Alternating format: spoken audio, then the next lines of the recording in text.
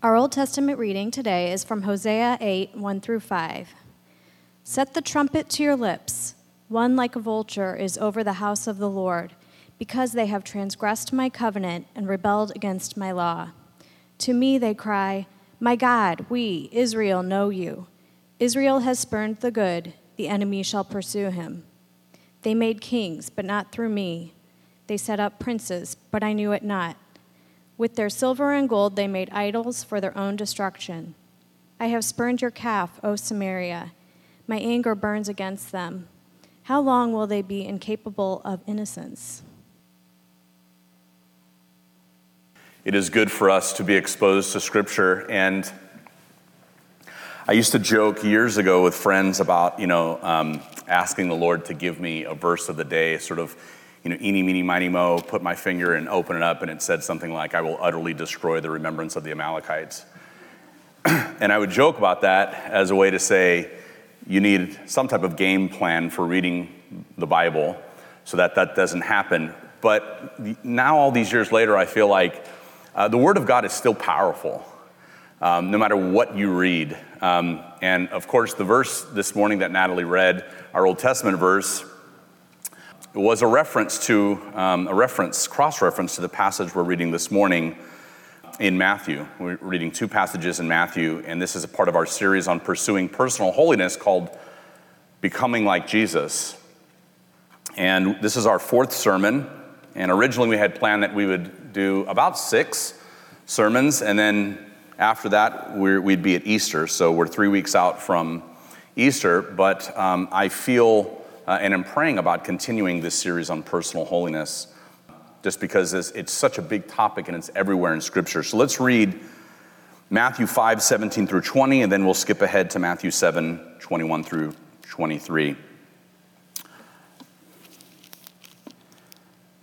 Do not think that I have come to abolish the law or the prophets. I have not come to abolish them, but to fulfill them. For truly I say to you, until heaven and earth pass away, not an iota, not a dot will pass from the law until all is accomplished. Therefore, whoever relaxes one of the least of these commandments and teaches others to do the same will be called least in the kingdom of heaven, but whoever does them and teaches them will be called great in the kingdom of heaven. For I tell you, unless your righteousness exceeds that of the scribes and Pharisees, you will never enter the kingdom of heaven.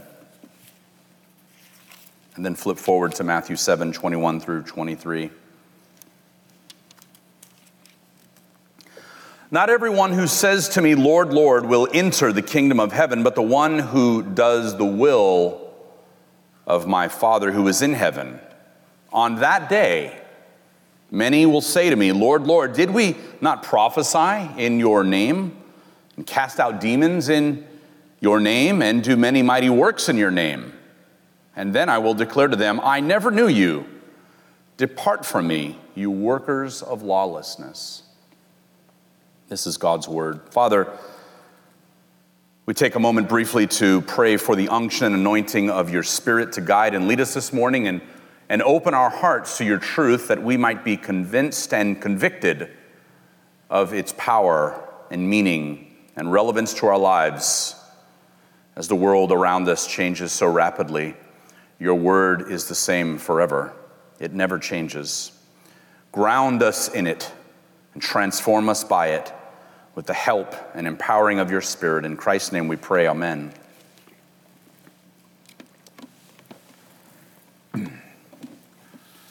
Imagine, if you will, at the end of time, billions of people scattered on a vast plain before God's throne. The multitudes chattering as they wait, many in confident expectation of their eternal reward, talking about all the wonderful things they did in life, all the people they helped and how everyone liked them, and how successful they were. And as they step forward, instead of hearing words of praise and admonition and reward, instead they hear the words, "Depart from me, you workers of lawlessness, you who made light of my commandments, and taught others to do the same, I never knew you. It's a fearful thing to contemplate, isn't it? For all of man's self-congratulatory achievements and perceived goodness, a life lived in rebellion to God's moral vision for us, no matter how celebrated by the world, is a life lost eternally.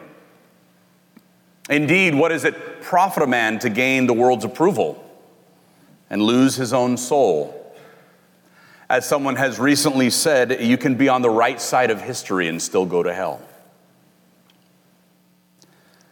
The advancement of the human race, or as some might call it, our social evolution, has made some strides. We've become more diplomatic. It has been proven that over the years, wars have decreased and overall violence around the globe has fallen off dramatically, although you wouldn't believe it by watching the nightly news. Global poverty is at an all-time low. There are measurably less people starving today than any other time in human history. Global relief organizations and charities have steadily withered food disparities over the last 100 years.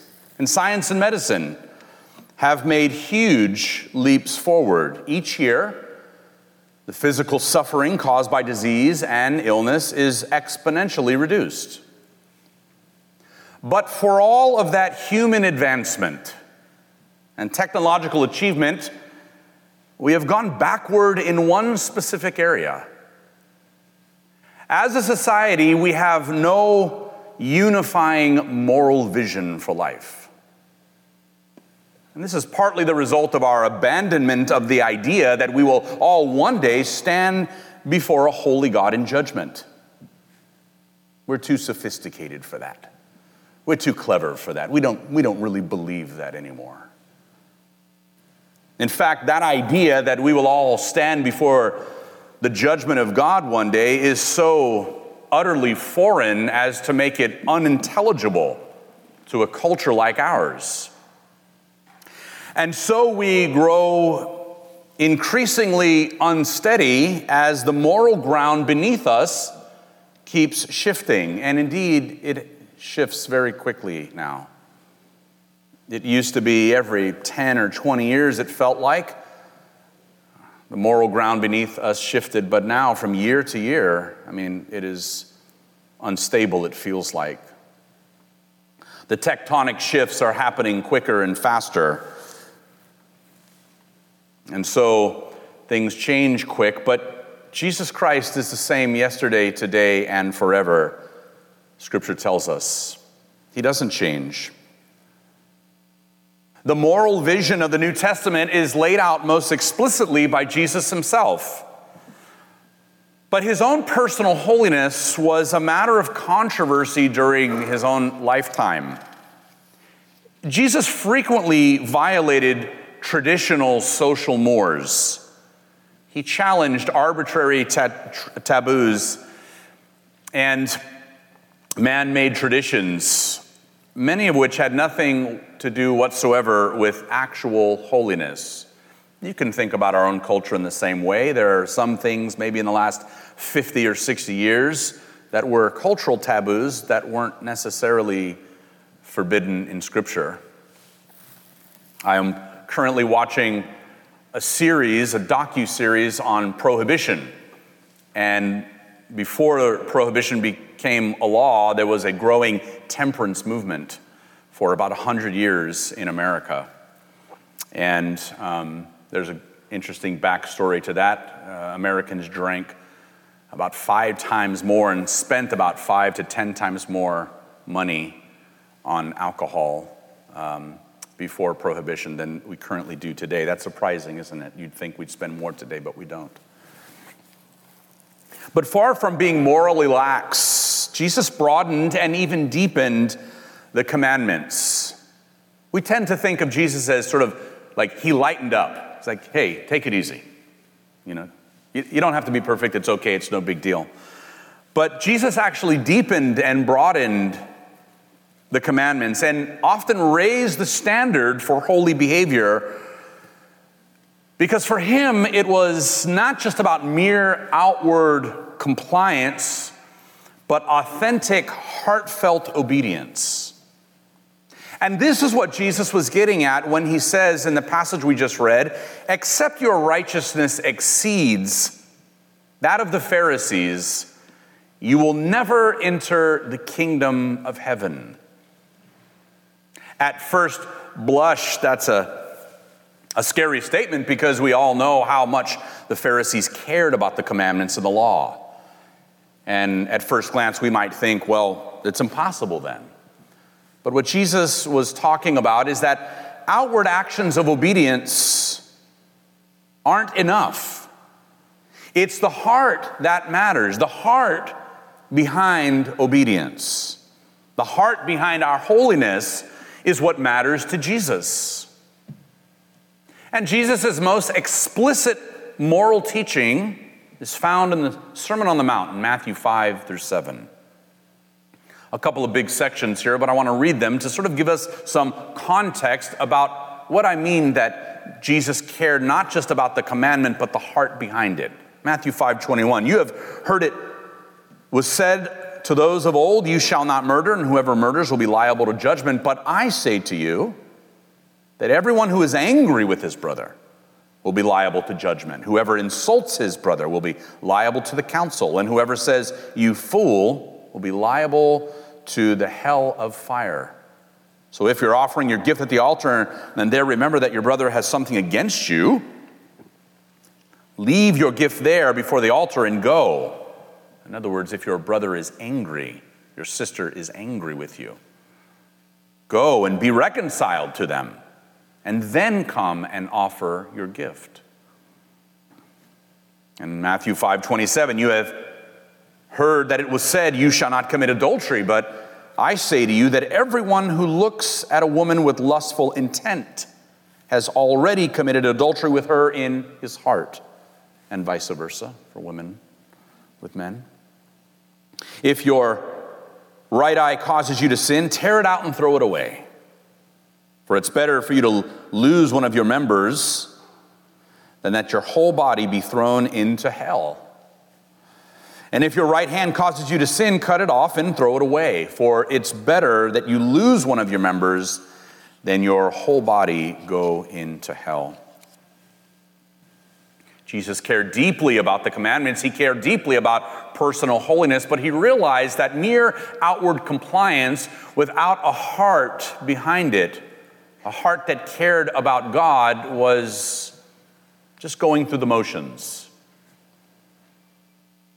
These two sections of Scripture traverse the 7th and 8th commandments, murder and adultery. Serious offenses, respectively. And the Pharisees saw themselves as holy, boasted in their innocence from these two most grievous sins. Right? And most of us probably feel the same way. Well, I know I sin, but I don't do those things. I don't murder people. I don't commit adultery. But Jesus presses deeper and says, "But what about your heart? Where is your heart? Is your heart guilty?" The heart behind murder, Jesus is getting at, is anger and contempt and hatred. I suspect that many people, if that is the measuring stick by which murder is gauged, many more people would be guilty. 1 John 3:15 says, "Whoever hates his brother is a murderer. And you know that no murderer has eternal life abiding in him." And the heart behind adultery is lustful desires. James 1:14 says, "Each person is tempted when he is lured and enticed by his own lust. Then lust, when it has conceived, gives birth to sin. And sin, when it is fully grown, brings forth death." It all begins in the heart. And this is where Jesus begins. The life of holiness begins in the heart of holiness. Holiness starts and ends in the heart. From the heart proceeds actual sins. Look at what Jesus says, Matthew 15 and 19. For out of the heart come evil thoughts, murder, adultery, sexual immorality, theft, false witness, and slander. That's a very, very important verse. Because if we are prone to say, and maybe you are not, but I felt like I grew up in the church and I grew up as a Christian, and I was sort of prone to say when bad things happened that, it was the devil, it was the devil, it was the devil, it was the devil. The devil did it, or the devil made me do it. And I suspect that it's easier to blame everything on the devil because it is much harder to look in the mirror and say, actually, it was my wicked heart. For out of the heart, the human heart, proceeds evil thoughts, murder, adultery, sexual immorality, theft, false witness, and slander. Years ago, I heard a joke that someone said, the devil is somewhere in a corner crying, being blamed for things he didn't do. The Bible uses the word heart primarily to refer to the ruling center of the whole person, the spring of all desires. The heart is seen as the seat of the will and intellect and feelings, the character or the personality, and we would not be wrong to say that the heart refers also to the mind. In other words, the heart and the mind are approximate modern terms for each other. Like the conscience, as we talked about several weeks ago, the battle for holiness involves our inner self, the heart and the mind. Sins are conceived first in the mind. It is the mind that has to be renewed, and it is not enough to renew the mind once. As if we repent of our sins, we place our faith and trust in Jesus as Lord and Savior who died for our sins, and then we never have to revisit our mind or heart again. That's not true. It has to be done regularly. There is maintenance that needs to be done on the mind and on the heart because we are daily exposed to the wickedness around us. Images, thoughts, ideas, conversations, philosophies, political ideologies, the barrage of things that are godless that hit us every single day. Sins are conceived first in the mind, and so it is the mind that has to be renewed. The meditations and affections of the heart are given life in the mind. And even when we don't carry out the sinful act, the mind can sin. We all know that, don't we? We all know that sometimes we think about things that we would be ashamed to share with one another. And of course, my purpose this morning is not to shame anyone. We all have plenty of that. But the idea is to recognize, where do evil deeds come from? Where do the things that militate against the holiness God wants from us, where does it come from? It comes from the mind. What are some ways the mind sins? One is sins of remembering. We can sin in our mind by cherishing the memories of sins past. Or sometimes we are not willfully trying to conjure up old sinful behaviors, but they bubble up to the surface. And if we're not careful, we'll find ourselves reveling and engaging in those things we once did. And so there are sins of remembering. There are sins of scheming, plotting sins in the future, thinking about ways that we might be able to carry out some wicked or lustful or sinful behavior. The mind sins through sins of imagining, dreaming up sinful ideas, thinking of things that we know violate our conscience. So what do we do? How do we counter the sinful inclinations of the mind and pursue the path of holiness? That's the real question, right? We want a game plan. Give us a game. Give us a plan of action, Jordan, right? Like, yes, we're all guilty. What do we do about it? The first thing we need to know as we pursue the path of holiness is we need to, number one, watch over our heart. Proverbs 4:23 says, "Keep your heart with all vigilance, for from it flows the springs of life." Keep your heart with all vigilance, for from it flow the springs of life. It's easy to confess unintentional sins or sins of omission, what we forget to do, and in some ways those are lesser sins. Now some say, well, all sin is the same. Yes and no. All sin is the same in that it's all unrighteousness before God, but in the Old Testament, when God gave the law to ancient Israel, he made a distinction between sins of omission, things that we should do but we neglect or forget, and then high-handed rebellion. And so it is easy to confess the unintentional things we do. They don't feel so bad to us. They don't convict our hearts as deeply. Oh, Lord, help me to love my neighbor better. Or Lord, I forgot to pray or something. But the sins of our thought life, the sins that we actively engage in our mind, are soul coloring. They are character damaging. Again, as I said a moment ago, actual sins that we do start in the mind.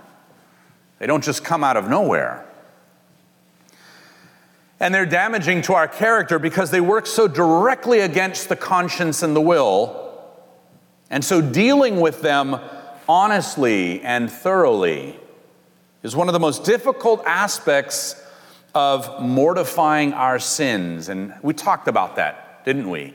Putting to death our sins, mortification, a doctrine that's now on life support, that once was a vibrant doctrine among Christians for centuries. The idea that the daily Christian walk and struggle is the act and habit of putting to death what is evil in us.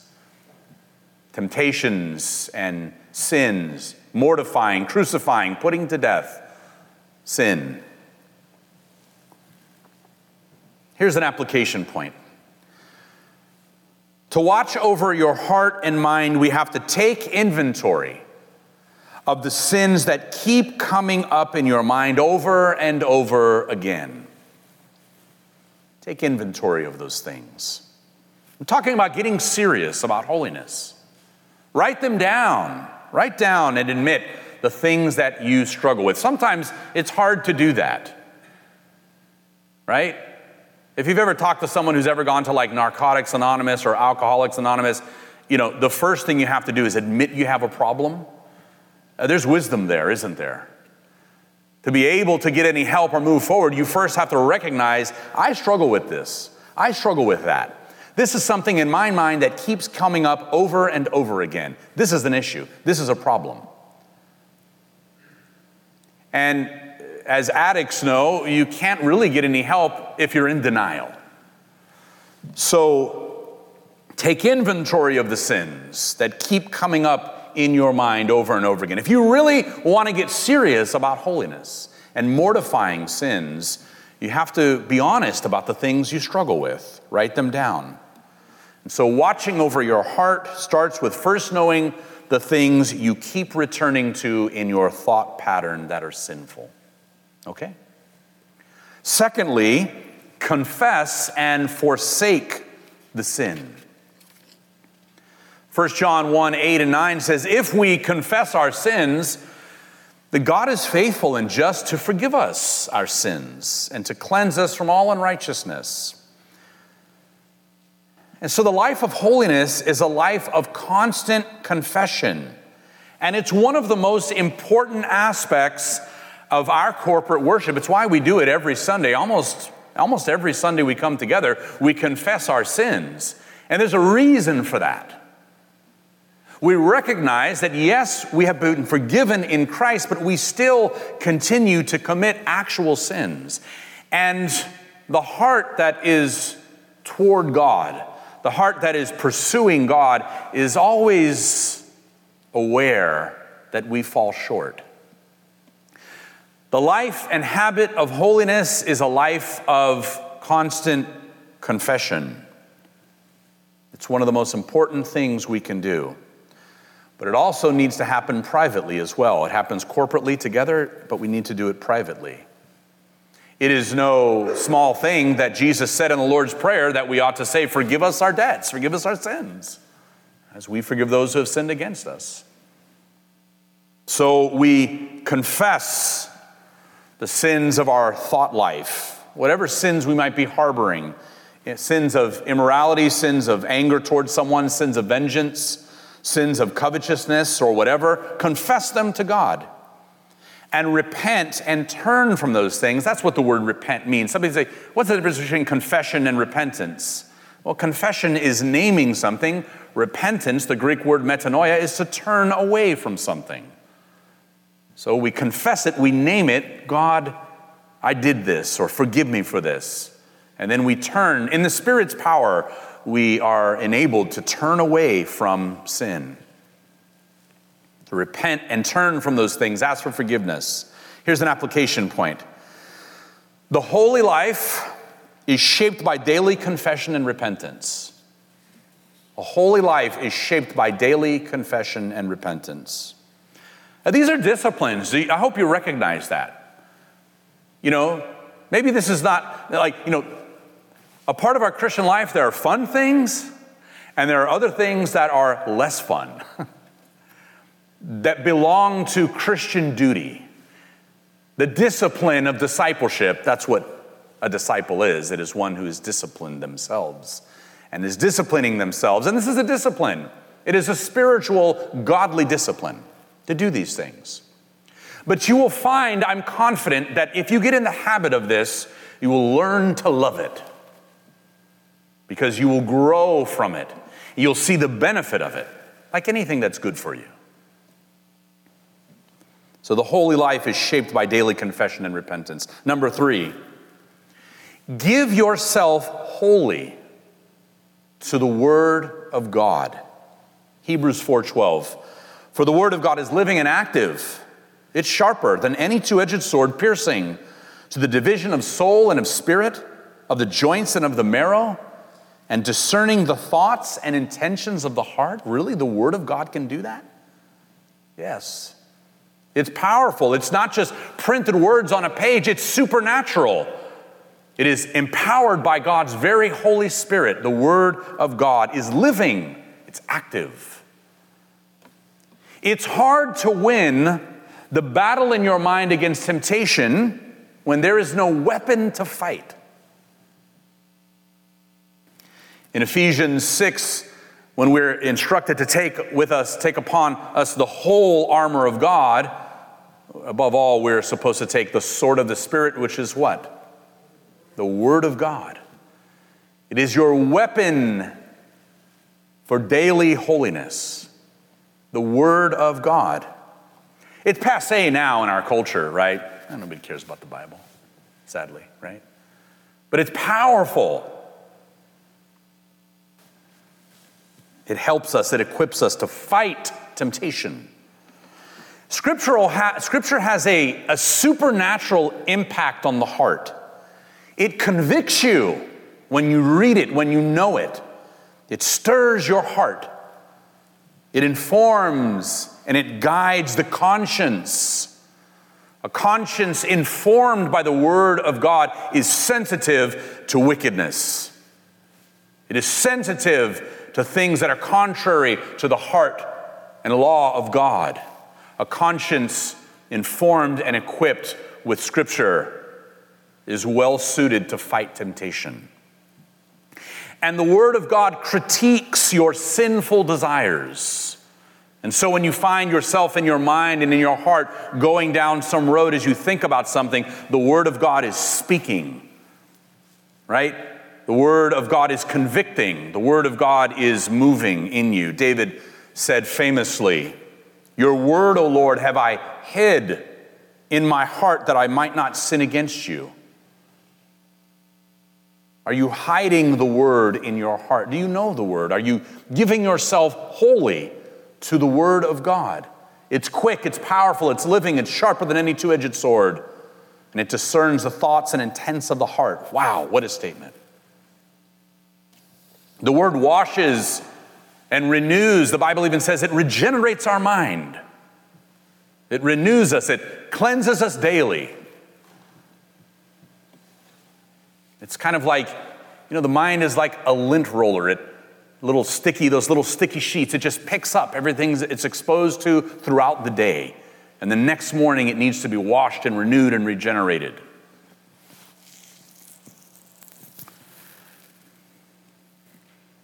The mind needs daily exposure to the Word of God.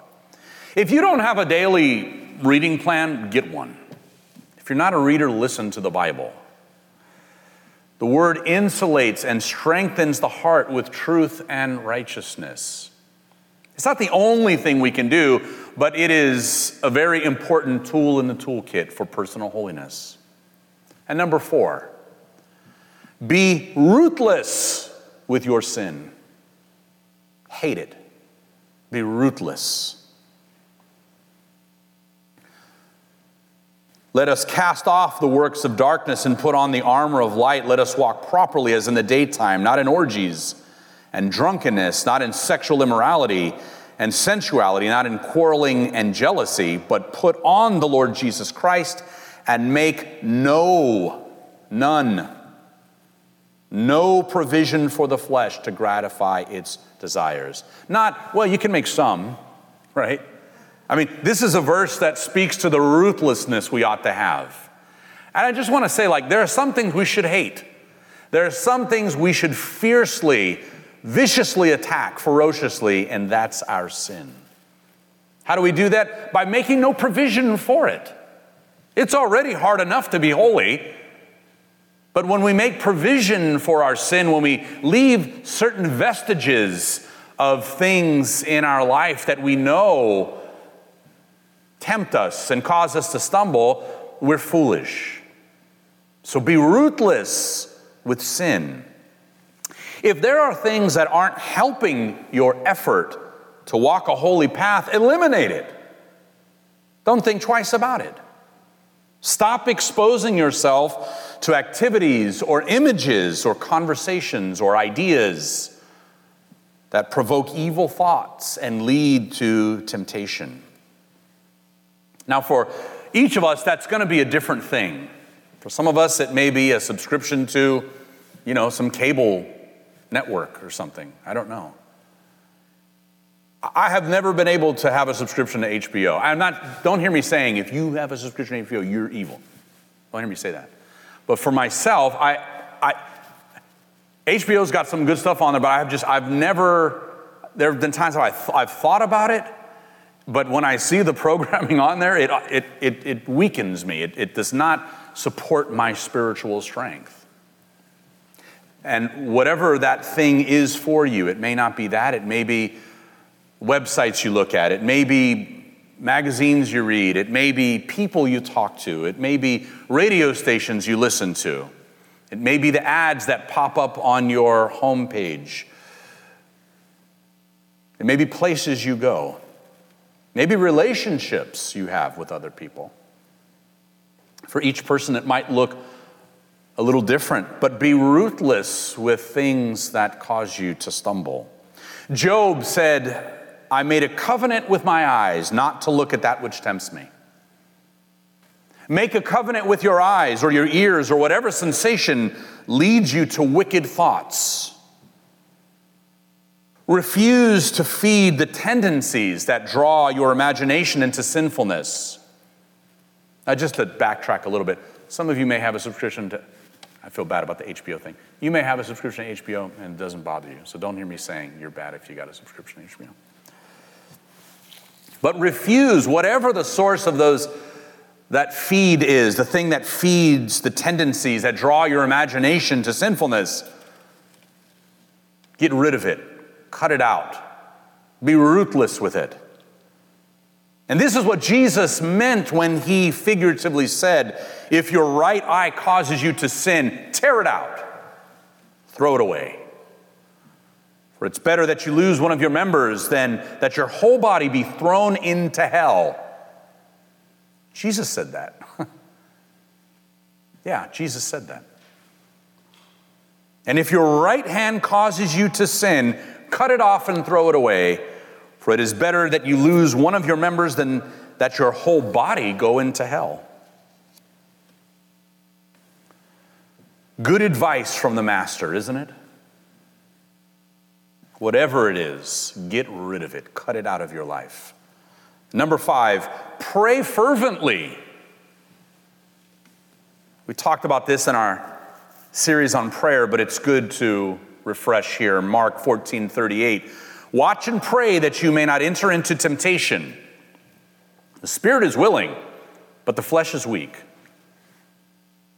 This is a recognition. This may be one of the most important verses for your daily Christian walk and pursuit of personal holiness.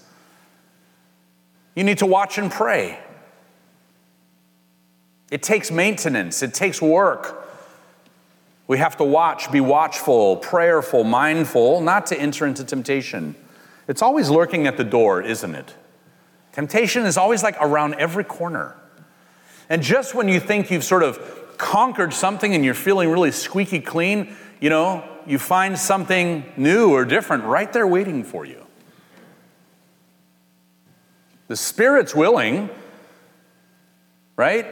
The part of you that God has placed in you that corresponds to his truth, it wants to do the right thing. But our flesh has not been perfected yet, has it? It's weak. It is prone to weakness. It is prone to giving in to temptation, and so it needs to be strengthened with prayer. Recently I said that, a person does not just pray, Lord, take away all of my sins and deliver me from all temptation, and then it happens and you walk into instant, perfect, perfection, sanctification, and holiness. But prayer is important because it does tune you into God's holiness.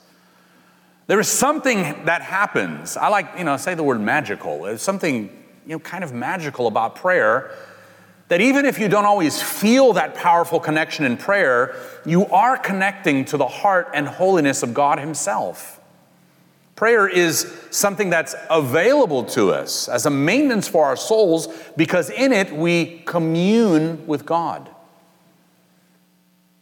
We commune with God in prayer. And prayer is also an in the moment resource when we feel temptation's pull. In other words, in the moment you feel temptation, you can right there say, Lord, I'm feeling tempted. Help me right now. Send your spirit. Help me this very moment. And you know something? When you do that, it's very hard to carry through with a temptation when you've just talked to God. I'm not saying it's impossible, but it's harder. It's harder when you've just asked for help with a temptation you're experiencing in that moment to continue through with it, because now you've just recruited God into that very experience and into that very moment. There's something about hearing yourself express the desire to overcome temptation that actually helps you overcome. It's like talking to yourself, hearing yourself pray, Lord, I'm feeling tempted right here. Help me. Now, that works for many, many situations, but the Bible says, flee fornication. And so if you find yourself in a situation where you're tempted to do that, the Bible says, no, you need to get up and leave. And that may be appropriate for certain temptations, where you need to literally get up and walk out the door and get away from whatever that thing is. I'm just trying to give us practical tools to the daily battle for holiness. And, sometimes I think we fail because we think about these things sort of in the abstract and not realize that actually a lot of this is just very practical. There are just daily habits and practical tools for us to walk in holiness. And it takes work. It's hard work. Holiness is not easy. Number 6, and this is last. Pursue true fellowship. James 5:16. Therefore, confess your sins to each other and pray for each other so that you may be healed. The prayer of a righteous person is powerful and effective. True Christian fellowship is the acknowledgement that it is not good to be isolated. God has not called us as sort of individual, atomized persons to live out our life of faith. We have been called together as a community, as the body of Christ. We're individual members, but we're part of the same body. And when we neglect the fellowship and coming together with each other, we are spiritually weaker, not stronger. We're not meant to be isolated. We're meant to pursue holiness in community together. And when we do that, when we pursue true Christian fellowship, we avail ourselves to the blessings and the benefits of Christian community, like mutual encouragement, like accountability. When true fellowship is present, we can share sin struggles with each other and glean strength from one another. When there is that relational trust between each other. When you know that I love you and you love me, and we exist not to judge one another, but to help each other in this walk and in this battle against temptation. It has been incredibly powerful and important for me. I've got friends from seminary that I get together with once a year. We go on a little 3-day retreat. We were close. There was 5 of us. We're all in pastoral ministry now. And we get together, and I remember naming something that was a struggle to them. And they repeated it back to me. And when I heard it repeated back to me from them, I shuddered. And they all warned me with stern reproof and love. And it kept me. It kept me from giving into that temptation. And I look back on it as this moment, this example of the power of fellowship and confessing to another, one to another. They were able to give me warnings, and I heeded those warnings, and I was so grateful for it. It's not a good thing when you don't have anyone to confess to. It's not a good thing when you don't have any kind of trust. And there's something about, our modern sort of middle-class culture that militates against that. We're afraid of what people will think of us. We have an image or a career to care about, or maybe our standing in the community. And so we do, and it's true, you can't just tell everybody everything, but you do have to find, this is what the church is for, as the body of Christ, for mutual edification and encouragement. Maybe you wouldn't share your sins with everybody in the church, but you do find a small group of people that you can connect with. Maybe it's your connect group. Maybe it's a brother or a sister you meet with a couple times a month for coffee or a phone call or a Zoom now, We have to pursue true Christian fellowship. When it's present, we can share sin struggles with each other and gain strength from one another. Are you watching over your heart and taking inventory of what tempts you? Are you confessing and forsaking your sins in daily confession? Are you giving yourself wholly and completely to the Word of God? I don't mean perfectly. I don't know that any of us do that. But giving ourselves time and time again to subject our wayward hearts to God's Word and all of its power. Are you ruthlessly dealing with your sin like your life depends on it? Or are you making provisions for the flesh? Are you praying fervently? And are you pursuing true Christian fellowship with others who can strengthen you and make you accountable? Now, those questions weren't meant to make you feel guilty because you're not doing them. Those questions are meant to encourage you. Here are some resources, practical things you can do to pursue holiness in the daily habits of your daily life. This is the path of personal holiness. Isn't the only thing. In the next few weeks we'll talk about more things, but these are some, okay? These are some things that you can implement today, starting this week. It's a long and rocky road, but it's a road that can be walked victoriously by grace. Let's pray. Father, may you strengthen our hearts, O God, with the power of your Spirit to be the faithful people that you have called us to be. We know that you've declared us holy in Christ. And definitively and positionally, we are holy. We are your saints, your holy ones. We are your people. And at the same time, you call us to pursue personal and practical holiness. May our hearts burn for the holiness of God. May we ruthlessly attack our sin and cut out any source of temptation. Help us to be realistic about this and honest, and realize that there are things that each of us, that we allow in our lives that don't strengthen us but weaken us. Help us to hate our sins more than we hate the sins of others, lest we be puffed up in self-righteousness and judgmentalism. We look to you in the power of your Son, Jesus Christ, with whom we are united by faith, knowing we have received all of the benefits of that union. And so, Lord, we hopefully, confidently pray with expectant hope for strength to do this. In Christ's name we pray. Amen.